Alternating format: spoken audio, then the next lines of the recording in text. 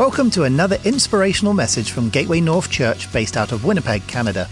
Your Sunday sermon, any day of the week. We're looking this morning at a scripture that has always meant a lot to me, been very impacting on me personally. It's in my favorite book of the Bible, the Gospel of Mark. And in the next few minutes, we're going to be in chapter 6. You can watch it on the screen or in your own Bible.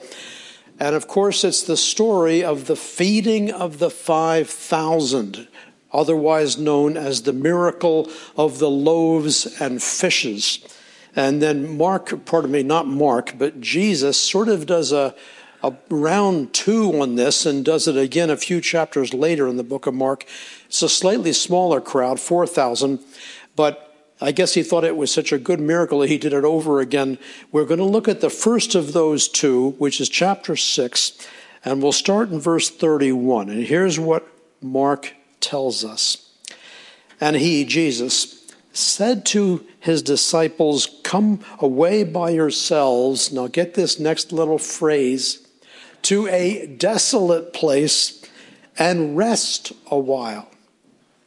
For many were coming and going, and they had no leisure even to eat. Some of you know what it feels like to be that busy.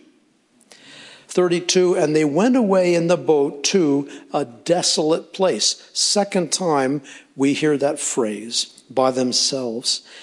Now many saw them going and recognized them and ran there on foot. I'd say there's a sense of need in these crowds.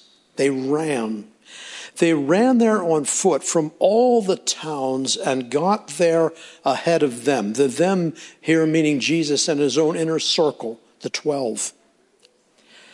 34, and when he went ashore, he gets out of the boat. He saw a great crowd. And he said, "Oh no, I can't take any more people." Fortunately for them and for us, that's not how the Lord Jesus reacted here. He saw a great crowd. Now, this is when he and his friends, the disciples, they are physically and probably emotionally weary. What does Mark say Jesus did? He had compassion on them, on the crowds. The word there he uses refers to a very deep emotional response from way down inside. He didn't do what he's going to do here in a moment out of duty. He did it because he wanted to do it. He had compassion on these people. He had compassion on them, and here's why. Because they, the crowds, were like sheep without a shepherd. Well, that's about to change because the shepherd with an uppercase S has shown up. And he began to teach them many things. His first ministry here as shepherding these people. 35, and when it grew late, his disciples came to him and said, "This is a desolate place." That's the third time author Mark has used that phrase. We'll come back to this observation in a moment. It's not an accident. The disciples tell Jesus, "This is a desolate place and the hour is now late. Send them away to go to the surrounding countryside and villages and buy themselves something to eat." Well, that's not Jesus' plan. 37, but he answered them, "You give them something to eat." And they said to him, "Shall we go and buy 200 denarii worth of bread and give it to them to eat?" And he said to them, "How many loaves do you have? Go and see." And when they had found out, they said, five loaves and 2 fish. And then he commanded them all to sit, and the word there really should be translated recline. Then he commanded them all to recline in groups on the green grass. Does this begin to sound vaguely familiar if we know some of the Old Testament? Sheep, shepherd, reclining on green grass. You see what's Mark is pushing some of our memory buttons here to help us understand what God is doing here through Jesus. Then he commanded them all to sit in groups on the green grass, so they reclined in groups by hundreds and fifties. And taking the 5 loaves and the 2 fish, he looked up to heaven and said a blessing, and broke the loaves and gave them to the disciples to set before the people. We'll come back to this in a moment, but notice the 4 actions the shepherd does here. He took, he blessed, he broke, and he gave. Author Mark is going to come back in a few chapters and re-employ those 4 actions all over again at what we now call the Lord's Supper. Took, blessed, broke, gave. So this isn't quite the covenant meal yet, but it's a huge sign of God's care for needy people. Took, blessed, broke, gave, to set before the people, and he divided the 2 fish among them all. And they all ate. Now we're talking a huge crowd here. They all ate and were satisfied. Nobody said, hey, I didn't get enough. 43, and they took up 12 baskets full of broken pieces instead of lack, which we might expect with a huge crowd. Instead of lack, there are leftovers. 12 baskets full of broken pieces and the fish. And those who ate the loaves were themselves 5,000 men. The word there Mark uses for men, there's several words in Greek for men. One simply means what we would translate it people. But there's another word they had back then, and this is the one Mark uses here, 5,000 heads of families. That's what it really means, 5,000 heads of families. So if there's 5,000 family heads, get your calculator and start figuring out perhaps how many people there were in these crowds. For each of the family heads, there could have been 2, 3, 4, 5 extra people, the wives, spouses, kids. We could be looking here at 15,000 people. That's not that far-fetched. And those who ate were 5,000 heads of families. What we want to see this morning is how Mark unfolds in front of us an incident that we can sum up in 4 words. Bad place, good shepherd. Bad place, good shepherd. Now, in the bad place, what's the first thing we read about the good shepherd doing? Well, the first thing the good shepherd does here in the bad place is teach. He taught them. Verse 34, and he began to teach them many things. Now, this thing of the bad place is part of what the Mark wants us to see. Where is it, or more specifically, where are these people when the shepherd Jesus begins to teach them many things? Where does he do that? Well, it's in the desolate place. In other words, he begins to teach them right where they are. And I want to suggest that that's a sign, that what Jesus does in the 4 Gospels is a sign of what we know he's doing now globally from heaven through the Holy Spirit and through his church. So if he ministered to these people and he taught these people right where they were at the moment, that's a picture of what he's committed to doing today.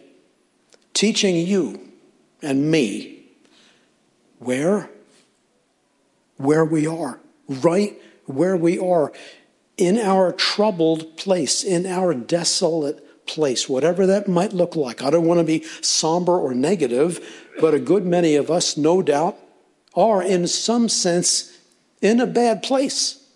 God knows about that, and he has compassion for us when that is the case. Desolate, that's the word Mark uses. Your desolate place in November of 2022 may be a troubled family. Your desolate place in November of 2022 might be a toxic work environment where you're working at the moment.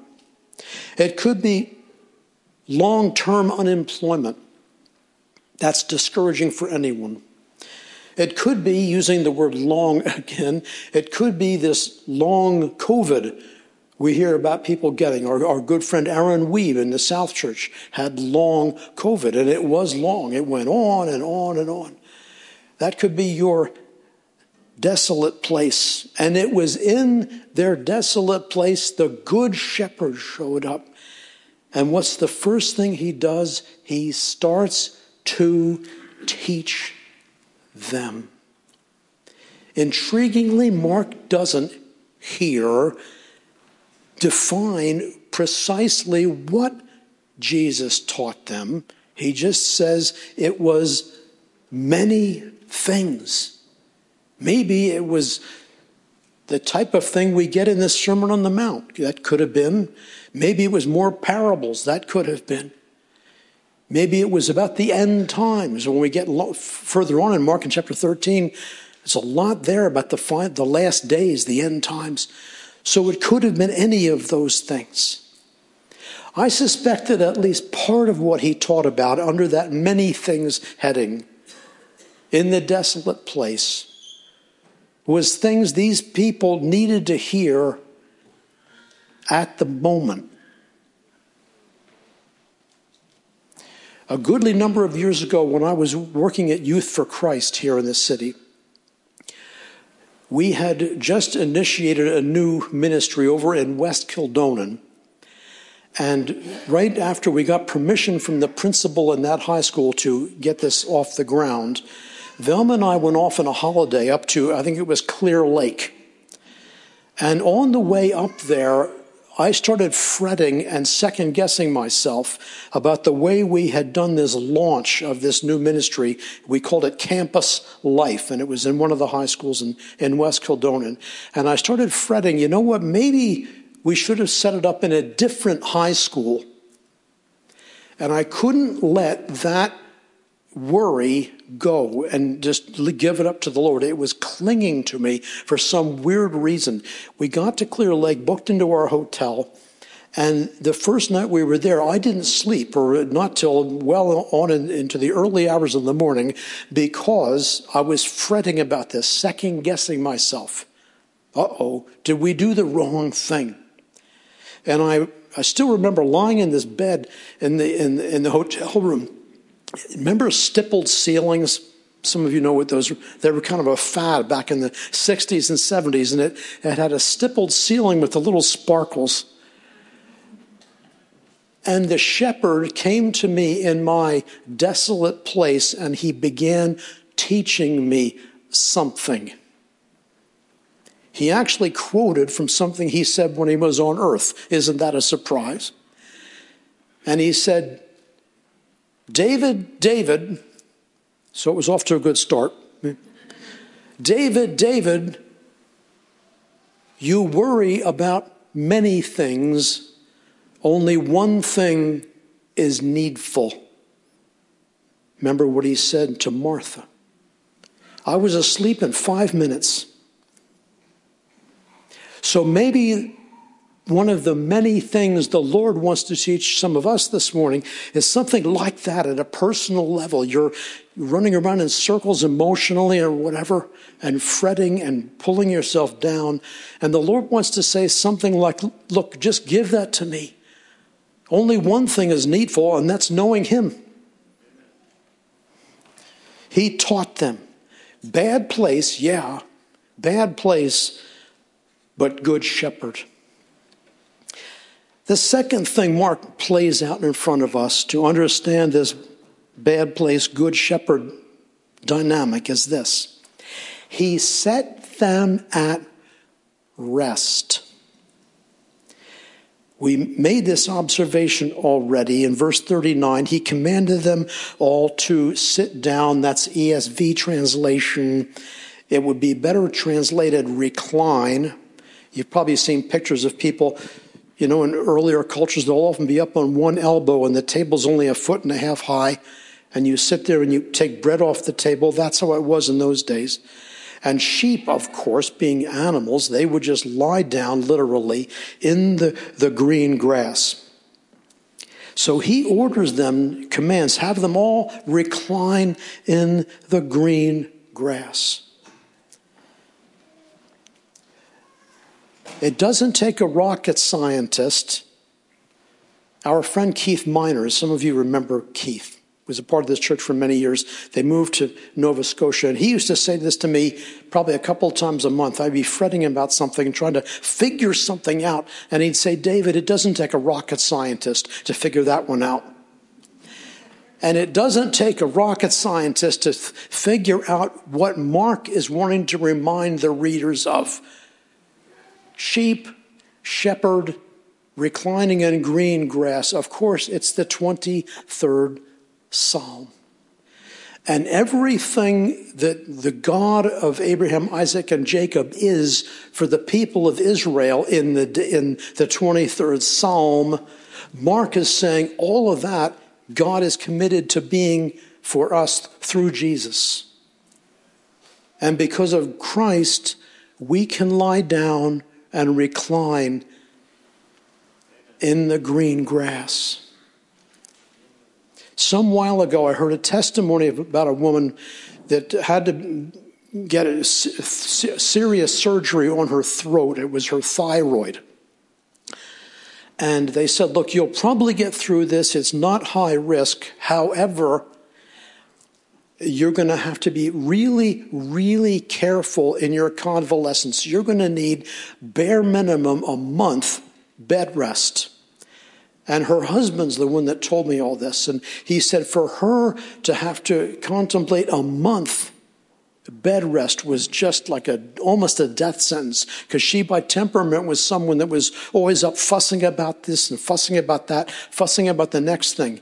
And even one day of bed rest would have been a huge emotional challenge for her. And the doctor said, bare minimum a month. And you could undo the benefits of the surgery if you don't stick with that. So she was frustrated and uptight and discouraged in all this. She's lying in her bed in the hospital. Her Bible's on the table next to her. And she says to the Lord, Lord, I need to hear from you. I'm going crazy. I keep fretting about my kids at home. This needs doing, that needs doing, something else needs doing. And here I am stuck in this bed. Would you speak to me? She reaches over, picks up the Bible from the nightstand next to her hospital bed, opens it up, and I'm not making this up. And she told her husband, who then later told me, her eyes fell on the words, He makes me lie down.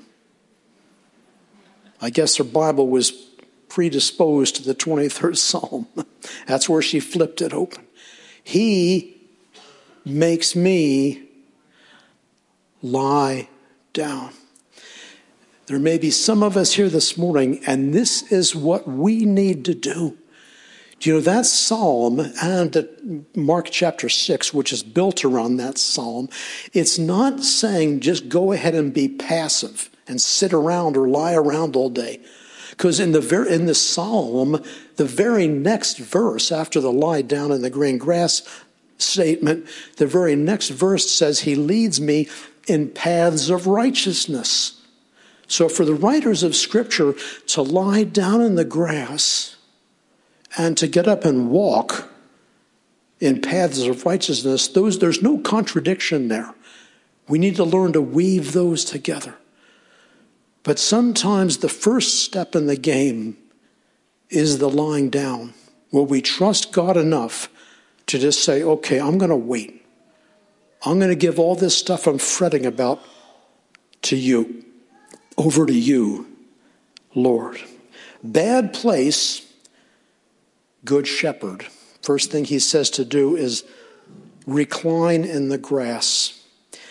Third observation Mark brings out here, bad place, good shepherd, is that Jesus, the shepherd, hosted these people. He hosted them like if you invited guests over for supper, you're hosting them. And in verse 41, as we've already noticed, there are 4 consecutive actions that Jesus does. He took the bread, he blessed the bread, he broke the bread, and he gave it to the disciples, who then distributed it to the people. He's not just doing a miracle, although it is a dramatic miracle. You know, there's no way to compute this without factoring in Jesus created food really out of nothing.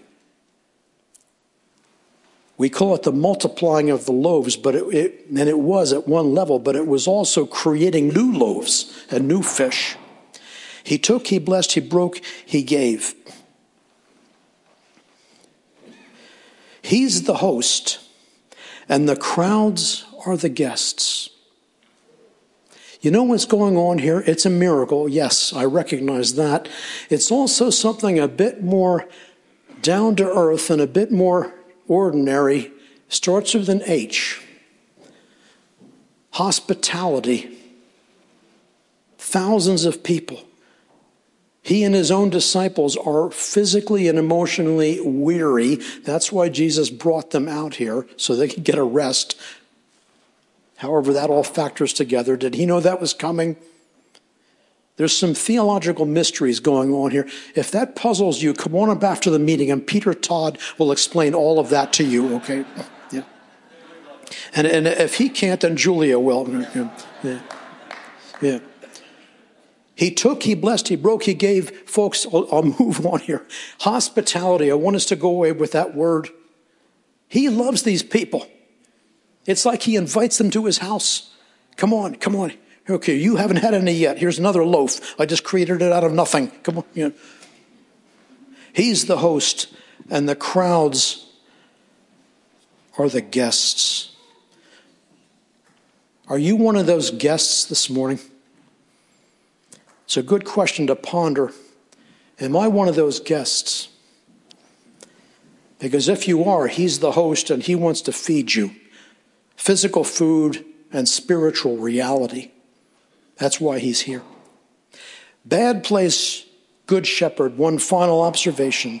I'll turn it over to Peter.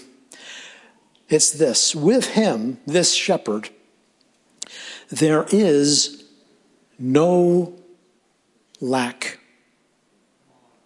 There is no lack. How are they going to feed this many people? Start doing the math. Let's say that upper number that I was suggesting earlier is pretty near accurate. There could have been on the scale of 15,000 people. We don't get that at some Jets games. And they all ate and were satisfied. There were leftovers. Let me close with one of my favorite, in him there is no lack moments, and then we'll wrap it up.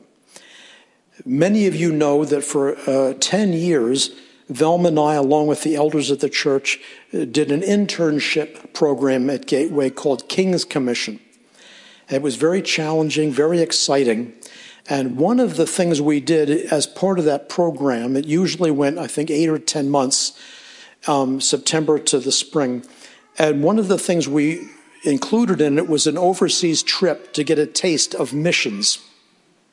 We went to Guatemala, we went to Kenya, we went to India, went to the northern shore of Quebec, almost in the Arctic. One of the India trips that Velma and I went on, we had to stop on the way over in Montreal Winnipeg, we flew to Montreal, we had a short layover there, and then we were supposed to fly to Amsterdam, and from Amsterdam to Mumbai in India. When we hit the ground, when we landed in Montreal, they came on and said there's going to be a delay for connecting flights because of the weather. And we looked out the windows in the airplane, and it was a blizzard. I mean a blizzard. So it was supposed to be maybe 90 minutes that we would be on the ground. Now, they did manage to get us out of the airport and up into the air again and over the Atlantic on the way to Amsterdam. But it was, instead of an hour and a half that we'd planned, it was like 4 hours. And I was doing the calculations in my brain, because we only had room in Amsterdam at Schiphol Airport for a very, very short time there. And if we got there 3 hours late, there's no way we could make the connecting flight to India. So I did the faithful Dave Perry thing that I've done 10 gazillion times. I just started to fret.